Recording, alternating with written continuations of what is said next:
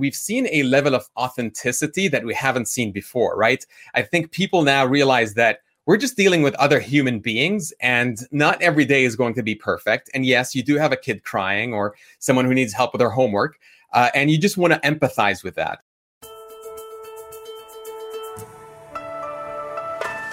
Welcome to Office Hours by Business Class from American Express.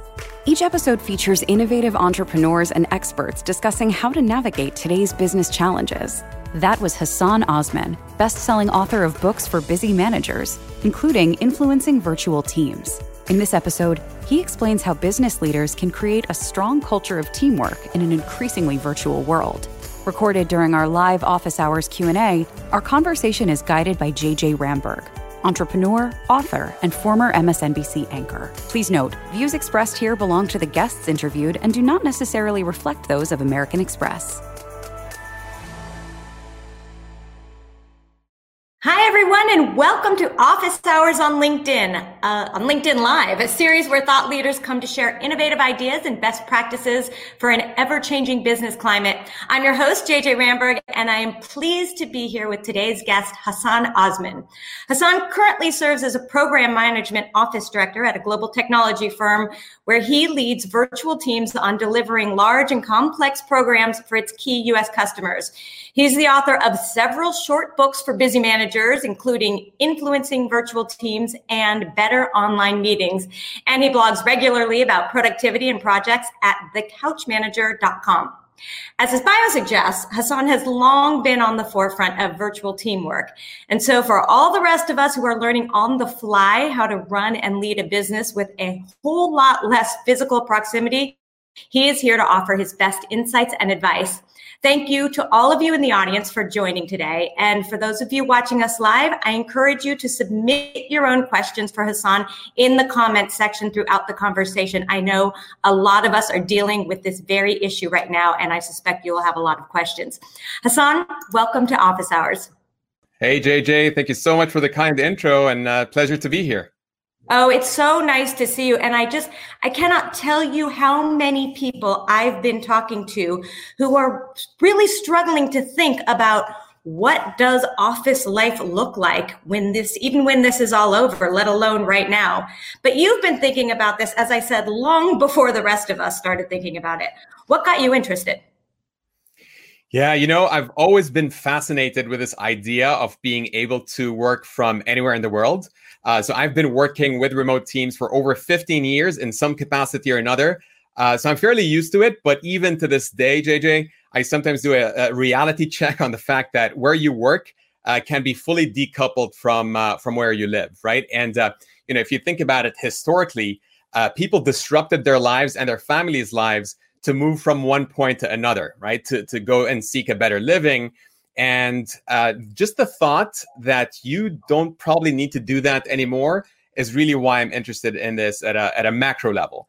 Now, in terms of how my interest started, it's hard to kind of nail down exactly a specific point, but I can share an interesting story. So when I interviewed for the current company that I worked for 10 years ago, and by the way, just as a side note, I work for Cisco Systems, but views are my own and not those of Cisco, so I don't represent the company. But an interesting story that happened. So when I interviewed for a job 10 years ago at the company, I interviewed with 7 different people. And it was for a remote job. It was for a senior program management job. And out of the 7 people I interviewed, only one of them was face-to-face. The rest of them were on the phone. And back then, video was available, but it wasn't widely used. So it was just literally just audio phone conversations. And then after I got the job and joined the company, the only person I interviewed left the company after maybe 4 months. So I was left working with a team that I've never seen before on a day-to-day basis, mainly on the phone and email, of course. And even my manager was someone I didn't know how he looked like. So I used to joke with my wife that, if I bump into my manager at an airport or at a coffee shop, we both would have no idea that we work together. So that whole idea just fascinated me, and it got me into writing and researching and publishing about the topic. Well, and interesting because you've lived it and you've lived it successfully. But it feels like we are in this revolutionary moment when it comes to the workplace. Like there is just no way we are going back to business as usual after the end of this pandemic, even when it is possible for us to go back into our workplaces. What trends do you see, or what do you foresee for the future on that front? Yeah, I think, let me start by saying it is absolutely going to be different. I think now it's sort of a given, right? And I think a big reason why is because employees and employers who were previously hesitant about this. I have a lot of friends who work in startups and in large corporations, and they used to say, we could never do that, right? But now they got the chance to taste it, right? And the fact that they tried it and saw the benefits, whether it's overall productivity increases, cost savings on real estate, or just overall better work-life balance, is definitely reinforcing the fact that this is going to change, right? So what are the trends that we're seeing? Well, it's kind of hard to tell because different companies are in different stages of the planning process, right? Some of them are saying, we tried this, it looks great.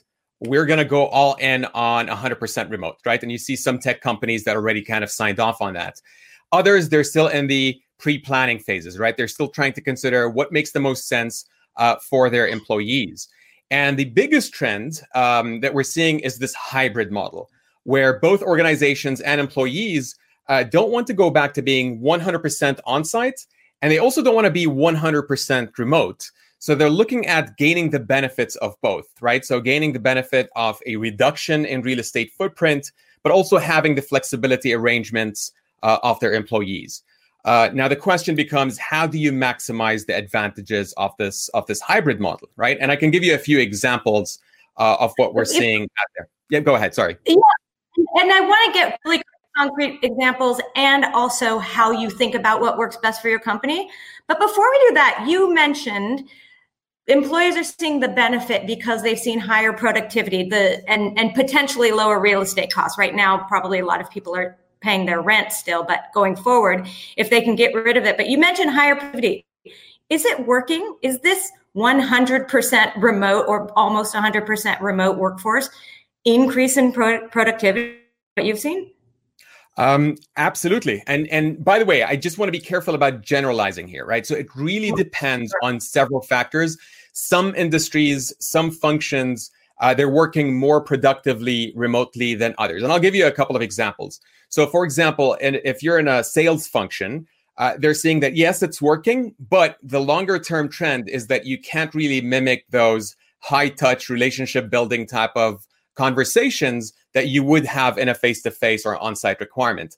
Whereas in tech and software development, for example, you're seeing it more tilting towards a 100% remote because you've seen the benefits there grow a little bit. But in general, the companies did see an increase in productivity. So we can definitely say that, but again, with a few caveats and footnotes that you have to be careful about. Right, absolutely. And again, we should know that it's different for every company, which gets to what you were going to talk about before, which are these hybrid models. So I'd love to hear some examples of your hybrid models, and then we'll talk about how you decide what works best for your company. So what are some concrete examples of hybrid models? Sure, and I can give you a few. So one is this idea of hoteling practices. And this is the idea, this is not new, right? So it's the idea where you reserve office space only when you need to be in the office. So you usually, what you have is you don't have dedicated spaces for employees, but rather use them up when they're needed. And so what this does is it reduces your real estate bill, but it doesn't eliminate it completely. And you can rely on technology, right? A lot of apps to know what office cubicles are available or whatnot. So that's one idea. It's those hoteling best practices. Another is, yep, go ahead. So in that particular case, do you envision working in shared office space, or do you envision having your own office space where people come and go? That's a great segue into my second example, which is leveraging co-working spaces. So that's a little bit different. So with hoteling, you're keeping your own office, but probably slashing it by half or a certain percentage, and then leveraging that space for hoteling, right? So where you don't need 100% capacity all the time. With co-working spaces, the idea of co-working spaces is not something new. Those traditionally started to reduce the cost for startups, right? But now they're being factored in as a potential solution for hybrid models, where you can say as a company, I'm going to go 100% remote, but then strike a deal with a co-working space or flexible workspace for conference meetings, right? You can say, hey, I need it every 4 weeks on a Thursday. I need to reserve a conference room at your site to get together as a team and maybe work on some team building activities and that sort of thing.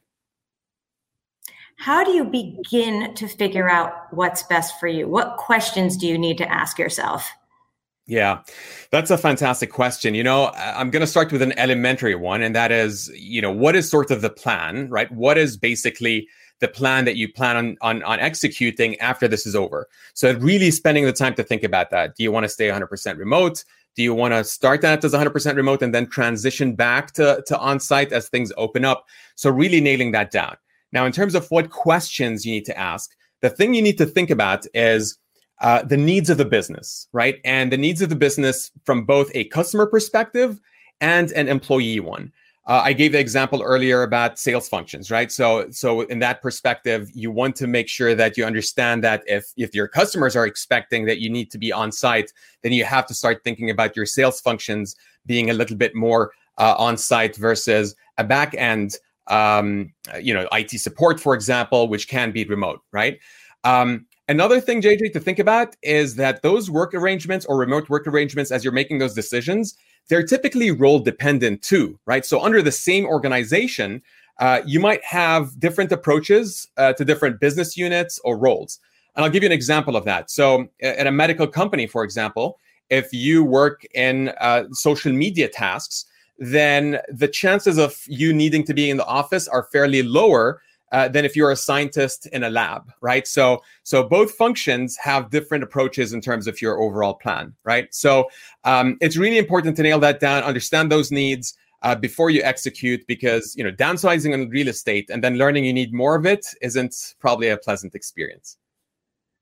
The workplace is much about people, though, Hassan. And a good friend of mine who was trying to figure out what to do with his office space took a survey of all of his employees and said, when this is over, do you want to come back full-time? Do you want to come back part-time? Do you want to come back? You do want to be remote the whole time? And the answers widely varied.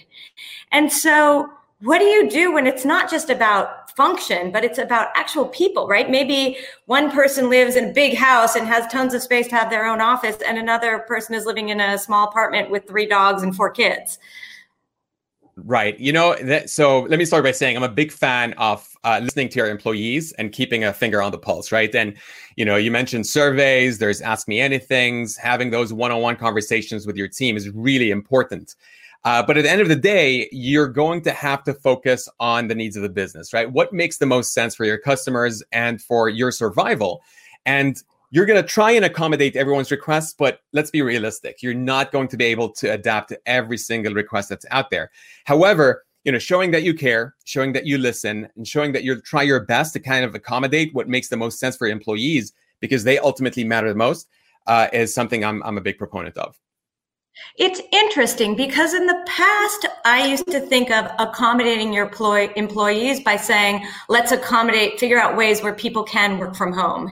And now I'm thinking of a world where you may have to accommodate people who actually work in the office because you think, I want to cut down my real estate costs. Productivity is high when everyone's working from home. I don't want to be paying for rent more than I need to.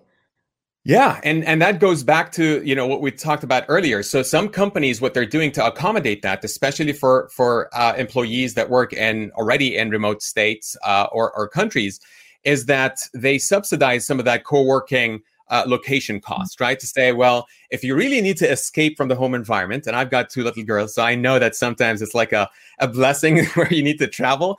But all jokes aside, that's something that you can consider and factor in as part of the overall benefit that, hey, if you want to be working in a co-working space and that makes the most sense to you, we can potentially look at some sort of an environment where we subsidize that for you. I want to just pause and put a call out to the audience again for questions, because I know people have very particular situations right now. And I think it's a great opportunity to get to ask you what to do in their own situations, because I'm sure that while it feels particular, it's quite universal. Okay, but I'm going to keep going with my questions because I still have many. So as we think about individual employees and where they are working, certainly you need a lot more in place. It is not everybody comes here, we all have the same computers, our backbone is in place. And I know a lot of companies have had to Band-Aid over issues, get people computers at home, et cetera. But what else do we need as the scaffolding for this new workplace? Yeah. So, one thing is obviously having a solid technology infrastructure, right? Now that working remotely means that your workforce is remote, your technology is a business critical element of all of that, right? So it's very important to maintain your team's productivity through potential business continuity plans or backup plans if things fail, right? So that's, I think, in a way, it's sort of a given, but it's something that you absolutely need to make sure that you factored in. Another is also looking at, going back to this conversation of, well, you're going to offer that to your team, right? So I'm a big proponent of being very clear on expectations with that. So if you're saying that, hey, we're going to go to 3 days on site and then 2 days working from home. Well, what does that mean? Does that mean you have the flexibility to choose which days you work from home and which days are in the office, right? Is everyone eligible? Going back to the role-specific nature of this. So things like that you need to be careful about. Same thing with a remote work policy. When you're changing from those COVID arrangements and then shifting into a more permanent type role, what is changing, right? Is it are we maintaining the status quo, or are we kind of changing a little bit? And we have to be very clear on that. And then another thing is time zone differences, right? I think factoring that in, because a lot of people now with the flexibility of working from anywhere are probably going to think about potential movements, right? And that's sort of something you want to factor into your plan, because those questions are definitely going to come up. We've had this kind of reprieve from formality because of COVID, right? Everyone expects that somebody on this call is going to have a dog barking or a kid come into the screen. Someone is going to have their hair in a ponytail because they just came in from a run. Will that change? So if suddenly you're not home because you are forced to be home, but rather because this is now the new way we work, does the formality go up a little bit, or do we still have allowances for pets, kids, et cetera? I think it's very contextual, right? So I'll give you an example. I think in a client-facing organization, for example, we see that the internal policies, meaning when you're on a meeting with your own colleagues, it's a lot more relaxed, right? Whether I can't comment on my hairstyle, but if your hair is in a bunch, then that's totally okay. Or you've got a dog barking or some construction going on in the background.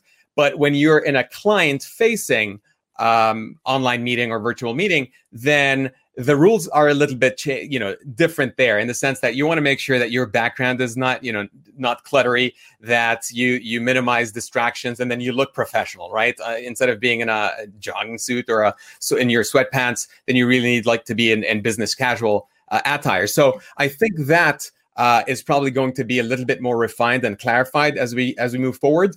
But I do want to mention one thing, and that is that we've seen a level of authenticity that we haven't seen before, right?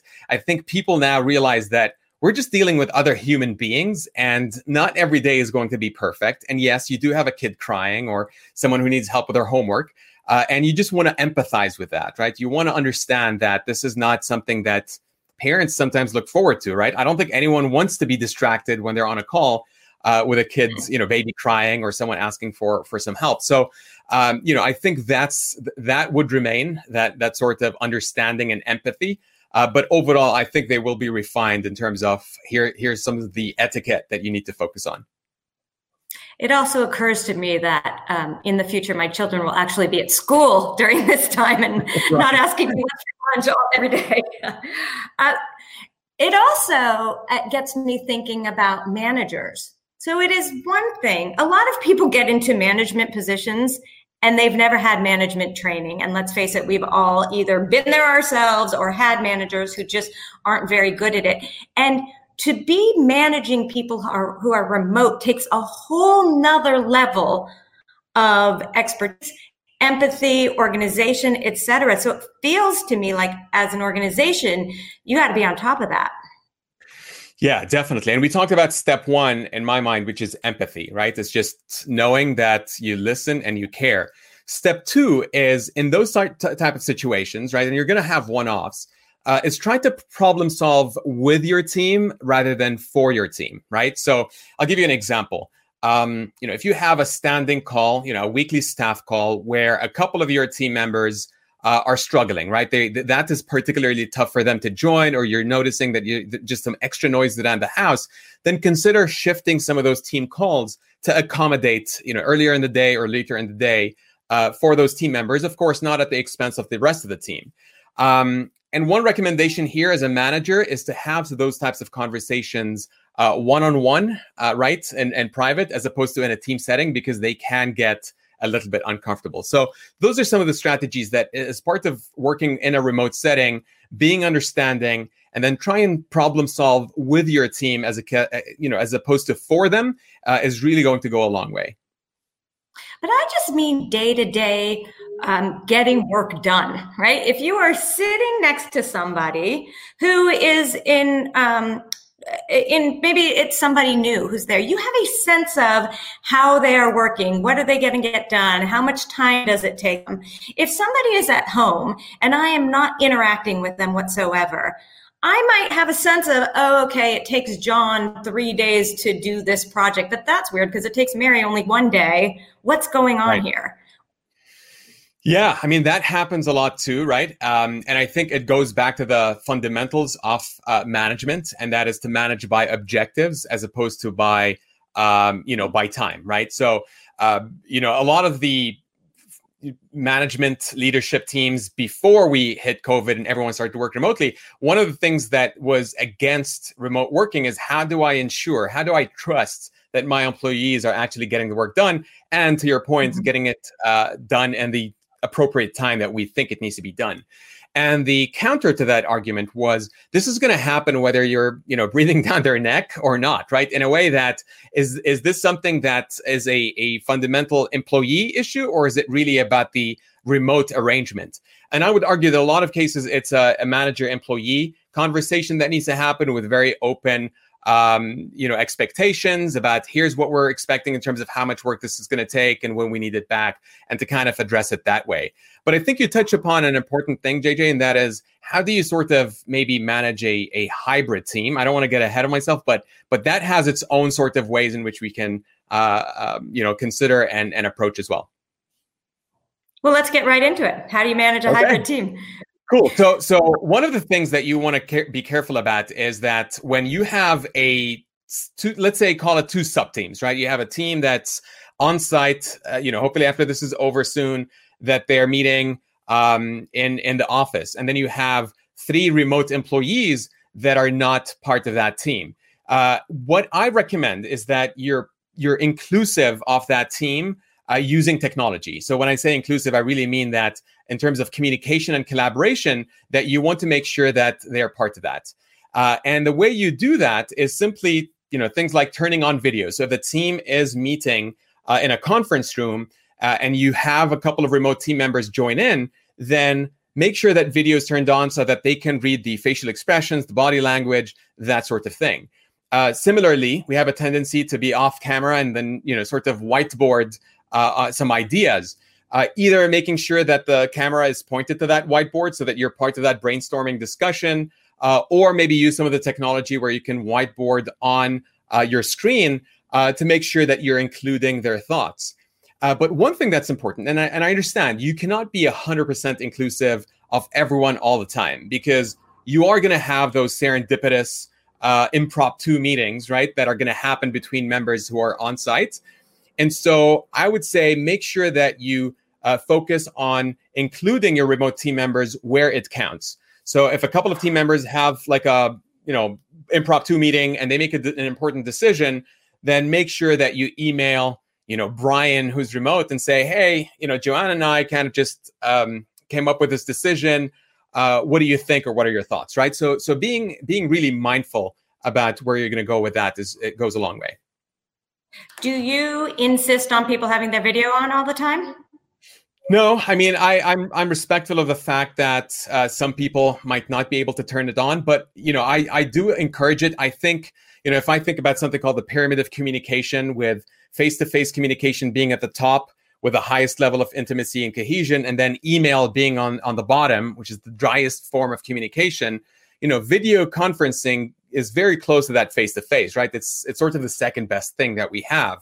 And so highly encouraged. I really think that it adds a lot more of an additional dimension to communication, right? A lot of it is nonverbal. And so I'm a big proponent of saying, maybe once a week or once a month, let's all turn video on, and then maybe being a little bit more lax on the other calls. We're getting some questions in. I knew we would get a bunch of them about burnout factor. Have you noticed a difference in the burnout factor between in-person, remote, or hybrid? Yes. So in terms of a burnout factor, definitely remote is on top of the list, because the boundaries of your work and life are now blended, right? So you wake up, flip open the laptop, and you're on your meeting, right? Whereas with being on site, you take your time, have a cup of coffee, commute in, and that's sort of like a psychological boundary in terms of where work starts and ends. And that's, by the way, correlated with the idea of higher productivity, right? So it is very important to make sure that you do set some boundaries in terms of your work time, because even your employer doesn't want you to burn out, because then that would end up becoming a decrease in productivity and a lower amount of or level of morale in terms of that. And no employer wants that. Well, it's interesting. I put early on in this, I put on my schedule a break with my daughter every single day when she had a break from school, because if not, she was coming in wanting to be with me, and everything got confused, and I was trying to do work and trying to be with her at the same time. And in the same way, I might go grab a coffee with a colleague. If I were actually in the office, I'm in essence grabbing a coffee with my daughter. But I love that. And, that should be encouraged, that you have to factor in. I mean, the idea behind working remotely is the whole work-life balance, right? And as long as it's not interfering with the work schedule or productivity, then, definitely focus on taking care of yourself and your family as well, right? So those types of things where you can, schedule in some time. I mean, usually, even when you're on site, people take an hour for lunch. And with remote work, not a lot of people are actually doing that, but it's a good best practice to maybe, block out half an hour and then do what you need to do. Some people like to exercise. Some people like to just take a mental break. That's all really important for overall productivity. All right, we've got more questions. Are there ways that employees can persuade their boss to get on board with a more hybrid model if they're resistant? So we're making the assumption right now that all the employers we want a hybrid model, but no, here's a situation where they want to go back to business as usual. Yeah, this is a little bit tricky because it depends on the culture of the company. There's the, style of leadership at the team. But I would say if I were to give one tip, that would be, show them the data, right? There's a lot of anecdotes out there that actually show that overall, where we're headed is either a hybrid model or, with a lot of cases, a fully remote type of arrangement. And, keep in mind, I do want to mention one thing here, and I'm glad someone asked the question, that, with this remote workforce trend that we're heading towards, employers now have a lot of options, right? The access to talent has just exploded. So no longer are you constrained to a 75-mile radius of where you're located. So employers have a lot of options, but so do employees, right? So meaning that this is sort of opening up competition. And if you're not taking care of your employees, and I want to be very careful about making assumptions because every company is different. But one thing to factor in is that employees now have options too, because of all the other organizations that were on site and now are hybrid. So make sure you factor that in as well in terms of your decision making. Now let's talk about culture, because this is the glue that keeps your company together, is the culture. And culture is hard to build anyhow, unless you're very deliberate about it, right? And so now to create a culture as you're all in different places is even harder. So I want to really get into how you build a culture, but to start from where we are at this particular moment, a lot of companies, everyone worked together. They have this company culture. Now they're apart. It's relatively easy to keep that going because we all have this banter. We all speak the same language. As you bring in new employees, So let's say there are 10 of us. We've been together forever. Now we've got a new person in. How do we get them into our culture when we're all close friends? How do you get the new kid in town? That is definitely a challenge. And it's a lot easier to feel left out when you're in a virtual team setting than it is when you're part of a group on site, right? And, I would say, first of all, acknowledging that this is an issue is step one too, right? Because knowing that they could be left out will help you automatically think about ways to be a little bit more inclusive of them. The other is to encourage them and spend some additional time initially on the social aspect of things, right? To me, this is very, very important. We are social beings, and, working in a virtual team can be very transactional and dry. And so when you do have someone join the team who is fairly new, you want to spend the additional time having them talk a little bit more about themselves, not necessarily just their professional background and experience, but really get to know them as a person. Those connections that you have as part of the overall culture with the other employees in the company might not be something that they're exposed to. And so spending the additional time, whether it's through shadowing, through maybe aligning them with a mentor or someone, a peer, to kind of let them know and give them some updates about what's going on in the company that is not, purely transactional, or here's what we need to do. And then on those team calls, spend the additional time upfront acknowledging them, letting them know that their voice heard and that they're feeling welcome, right? So it's just a matter of doing that. And by the way, one thing to add, this is not a one and done thing, right? So it's something that you have to exercise on your staff call meetings and really be high touch with them, even in a remote setting, for quite a bit until they feel like they're part of the team. So there are two things I think you lose when you are remote. One is they call it the water cooler conversation, in essence, where ideas happen just because you're grabbing a coffee with someone from a different department, or you guys are just chatting and suddenly ideas are sparked. Suddenly you've lost that in a remote environment, those serendipitous moments. And the other part is just simply the fun of work. So a lot of people enjoy going to work because they're looking forward to getting to see their good friend who is their colleague, and they're looking forward to lunch or a coffee. How do you recreate both of those things if you're not in the office? Yeah, that's a fantastic question. And honestly, this is something I'd like to really stress the importance of.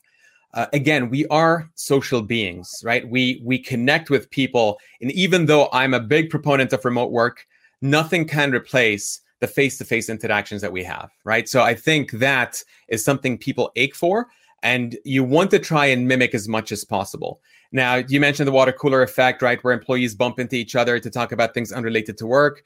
Or even the office cubicle effect, where employees have, pictures or trophies of their kids or loved ones or their pets, and they're great conversation starters, right? So those are really important for the team dynamic and the culture.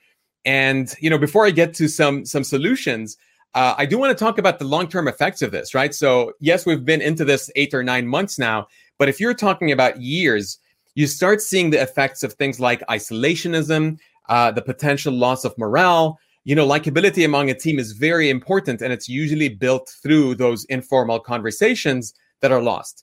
So before I get into some quick, I don't want to call them fixes, but if there are some examples of building that, I want to make sure that we understand that you have to be intentional about this as a leader, right? So you can't just dismiss it. Even when we were 100% on site, we did a lot of team building activities, right? We'd spend the day as a corporate in a corporate setting, just doing those team building activities. And a virtual setting, they're more important. So what are some examples? One idea, which is very simple to implement, and it was very common during this phase, is the virtual coffee break, right? So literally choose a frequency, let's say on a Tuesday morning, where you schedule a 15-minute meeting to just catch up over video with your team. And basically just encourage everyone to bring up their favorite cup of coffee, smoothie, tea, whatever, and just chat, right? The idea is, do not make it about work, because as soon as you do, you're going to have people not joining that, right? And really the idea is to just get your team excited about getting to chat, about their latest movie that they watched, maybe a book that they read, something going on with their kid. So being intentional about having that meeting, a standing call, and then people joining it, I think is one idea. What's the ideal number of people on those meetings? Because I find that when it gets to too many people, I just tune out, because it doesn't become a real conversation? Yeah, that's a great question. I think less than 10 is usually ideal. So if you have a larger team, probably think about maybe splitting those in 2 or 3, and then do some sort of a rotation on who joins, so that you don't get the same team always joining. Doing one on Tuesdays, one on Thursdays, and then kind of match those. But I understand. I mean, if it's you've got 45 members on the team, you end up having like only 4 people talking, right? And you want to avoid that as well. Right. I mean, even 10 members on a team, because everyone starts talking over each other. I wonder if there's any benefit to kind of speed dating, right? So you have one-on-ones with people and you have an actual question that you're prompted to answer so that it's not awkward. Yeah. If you have nothing to talk about. So that's one idea. Another idea, which is sort of similar to the whole building the connection and the office cubicle effect, something I call 2 pictures, right? So it's like an activity where someone shares at the beginning of a call, right? You already have a half-hour call. Spend the first 5 minutes where one member of the team shares 2 pictures about their family, their hobbies, anything they feel comfortable sharing, right? So you want to be careful about the privacy aspect, but anything they feel comfortable about sharing, and have the team ask them questions to learn more about their backgrounds.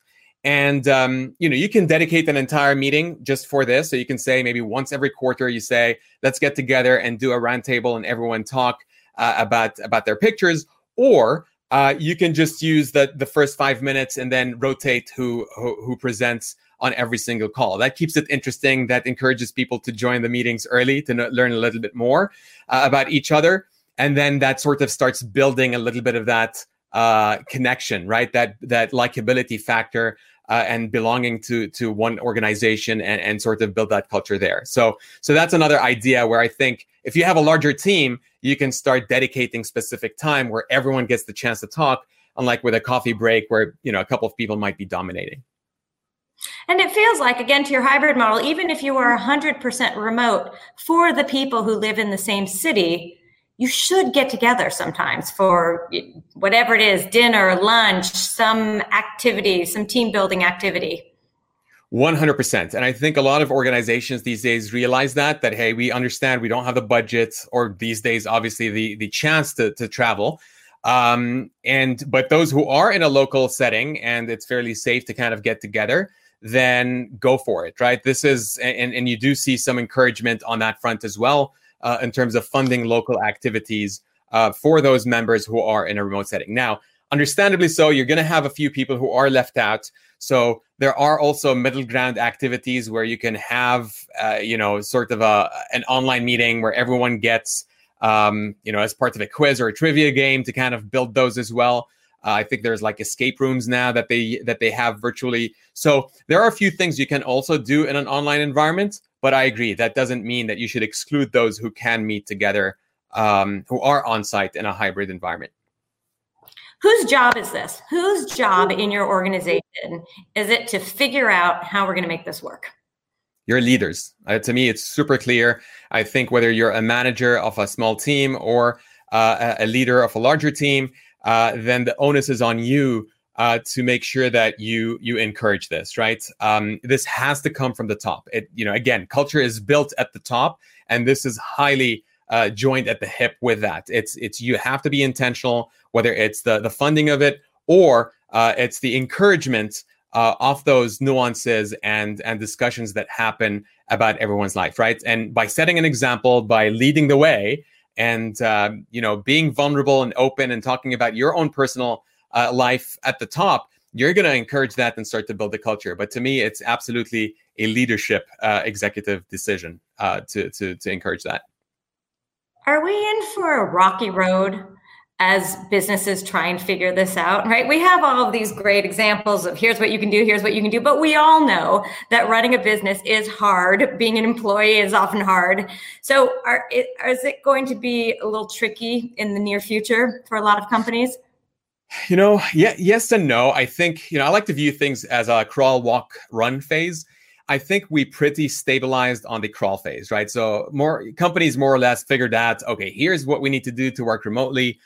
But I think there's a lot of room for improvement in the walk and run phases, right? I think one big area to invest in is how do you now work more efficiently? And it really is about upskilling employees. And I think a big room for improvement, JJ, is in the soft skills aspects, right? How do you communicate better? And I don't mean just tools, right? There's a ton of tools that you can use. What I mean is, how do you communicate better in writing? How do you communicate better in presenting, in online meetings?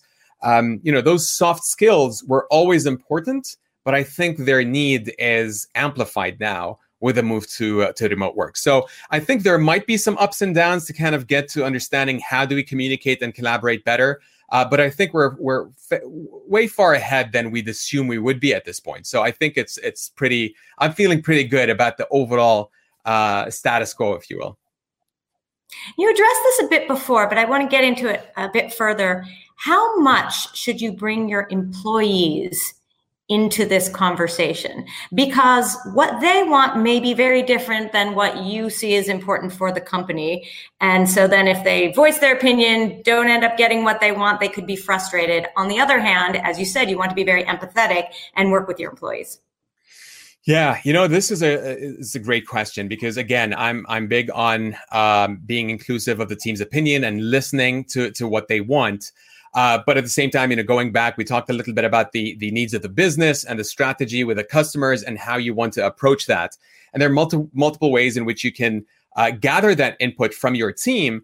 But you also want to be very clear on expectations upfront, right? So what are you doing with that information that you're sharing or asking employees about? Is it just for input so that you can make a bigger decision? Is it a democracy? Is it, well, we're just listening to the information so we can make a more informed decision, but we have to be upfront and clear with you that we're not probably going to be able to accommodate all the specific needs and input that we receive, right? So I think there's this, the transparency aspect, which is fantastic, but you also want to be a little bit careful about how you position that, right? Because you can have it backfire in a certain way. And, by setting expectations up front, I think you're going to be able to manage that a little bit better.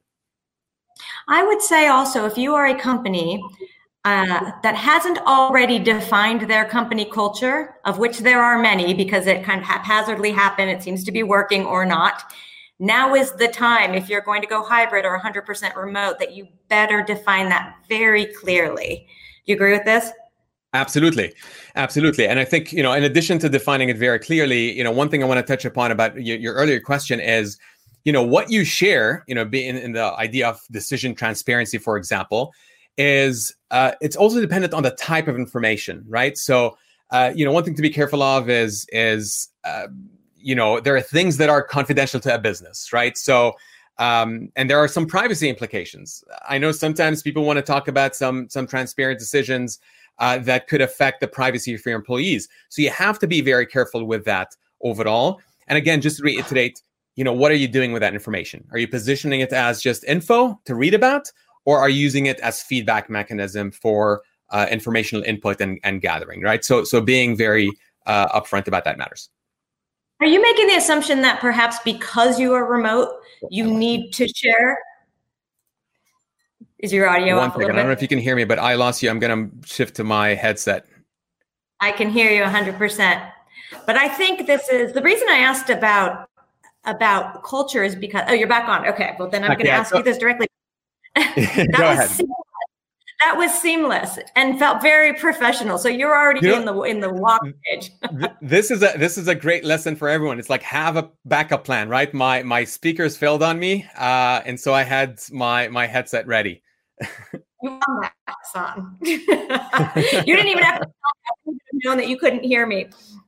But what was the assumption that you were making in the way you addressed that last question, that we should be sharing more information with our employees, and employees should be sharing more information with each other than we might if we were all in the room together? Yeah, there's no right answer to this question, because it depends on the culture of the company, the style of the leadership team, right? And I do have a lot of respect for the different opinions on this topic. So I wanted to caveat it by that. Now, having said that, I'm a huge fan of open discussions and transparency on why you made certain decisions. Now, with employees among each other, Absolutely. Huge fan, because that improves collaboration. It improves decision making. What I'm talking about here is things to be careful about in terms of, legal and tax implications or labor laws or privacy implications is top-down communication, right? So yes, you want to be inclusive, you want to be fully transparent, but there's still things that you need to be a little bit extra careful of. At the employee level, at the management levels, that information sharing and collaboration is absolutely needed. And the more you can have of that, the better it is overall for the company. So I'm definitely a big proponent of that for sure. It's the same thing to think about as your company grows. When you are tiny, you just know that if I know something, you know something, because we're sitting across from each other. And as your company grows, you need to be much more communicative and assume that nobody knows anything that you're thinking. And Definitely. This goes even double if you are remote. I want to end with one last question, which is, what are the biggest pitfalls? What should we be watching out for that we do not do as we make these decisions? Yeah, I think we pretty much covered the ideas behind what you need to be a little bit extra cautious of. I think making a decision where you don't get to hear from your employees about their concerns and their needs, or you make a decision without factoring in what customers are expecting in terms of what, how this is going to shape up after this is over, is going to be detrimental if you don't approach it the right way, right? So again, it's all about equipping yourself with the right knowledge. Internally, you can run AMAs or Ask Me Anythings or have those one-on-one surveys. And then externally, same thing, have those conversations about what is happening on the customer front and reading about what trends are happening. But my biggest takeaway is don't rush to make a decision before you have the facts and before being very clear with expectations on how this is going to shape up. All right. I actually do have one more question, which is, you have tips for increasing your employees' commitment as they're remote or hybrid. What are some tips that you have?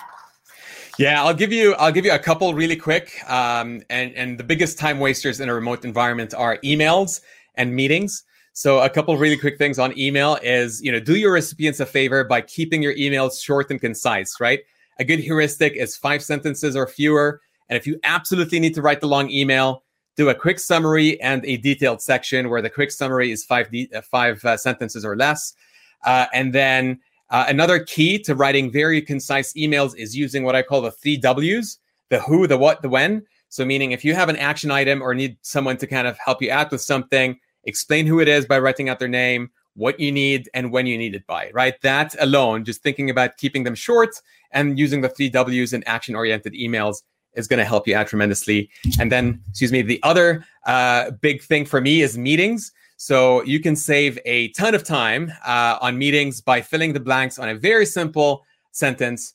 The objective of this meeting is to, and then fill in the blank on an action verb like decide on, generate ideas about, make plans for. And doing this before you set up the meeting could shave it in half, if not eliminate it completely, right? So those are just 2 very quick tips about emails and meetings in a virtual setting. The thing I do this all the time, where I write an email, it's really quick, I send it off, and then I write a second email as a second question to it and send it off, and then a third one. I'm like, oh, why didn't I just take a second and put it all in one? No, that was so annoying for the recipient. So don't do that. Finally, you are an interesting thinker, Hassan, and I'm so happy to have gained your insight on this. What do you do? Where do you read? What do you listen to? What do you read? What do you listen to get inspired? Thank you for the kind words. So I'm a voracious reader of nonfiction books. I don't read fiction books. I watch fiction. I just don't read it. And so I usually read a lot of nonfiction books at the same time. On a personal level, and I'm not too ashamed to admit this, I've gained my fair share of COVID-19 pounds. So what I'm reading now is a lot about intermittent fasting and the role of insulin. And that kind of cool stuff. One book is The Obesity Code by Dr. Jason Fung. Fantastic book. And then on a professional level, I'm reading The Black Swan by Nassim Nicholas Taleb. I know I'm a little bit late to the game on this one, but with the recent events made me finally, grab a copy of that. So those are the types of books I'm interested in reading now. And then in terms of listening, I listen to several podcasts. One that I'm listening to now, which is great, is called The Way I Heard It by Mike Rowe. Which is about short stories for the curious mind, as he puts it. And he's just a fantastic storyteller. and the episodes are great if you don't have a lot of time and just want to listen to something really quick. So that's it in a nutshell. Oh, I'm so excited. I'm going to go check that out. Well, Hassan, thank you so much. This is a problem or a question, as we talked about in the beginning, that so many people are grappling with right now. I think we've got a couple of years ahead as we figure this all out, but we really, really appreciate your insight. It's been an incredibly helpful conversation. We appreciate your time. I appreciate your thoughtfulness. And everyone in there in the audience, thank you so much for tuning in. I hope you learned as much from this dialogue as I have. For more office hours and business insights, please visit us at americanexpress.com/businessclass. Great to see you all. Thanks for listening to Office Hours, part of Business Class from American Express. You can find a schedule of upcoming live episodes and learn more about Business Class from American Express by visiting amex.co/office hours. That's amex.co/office hours. Looking for new ways to keep up with the latest business trends and insights? Business Class from American Express is a new educational resource to help today's business leaders adapt to the current economic environment. To view compelling stories, timely tips, and inspiring insights from industry experts, leaders, and street-savvy entrepreneurs, visit amex.co/businessclass.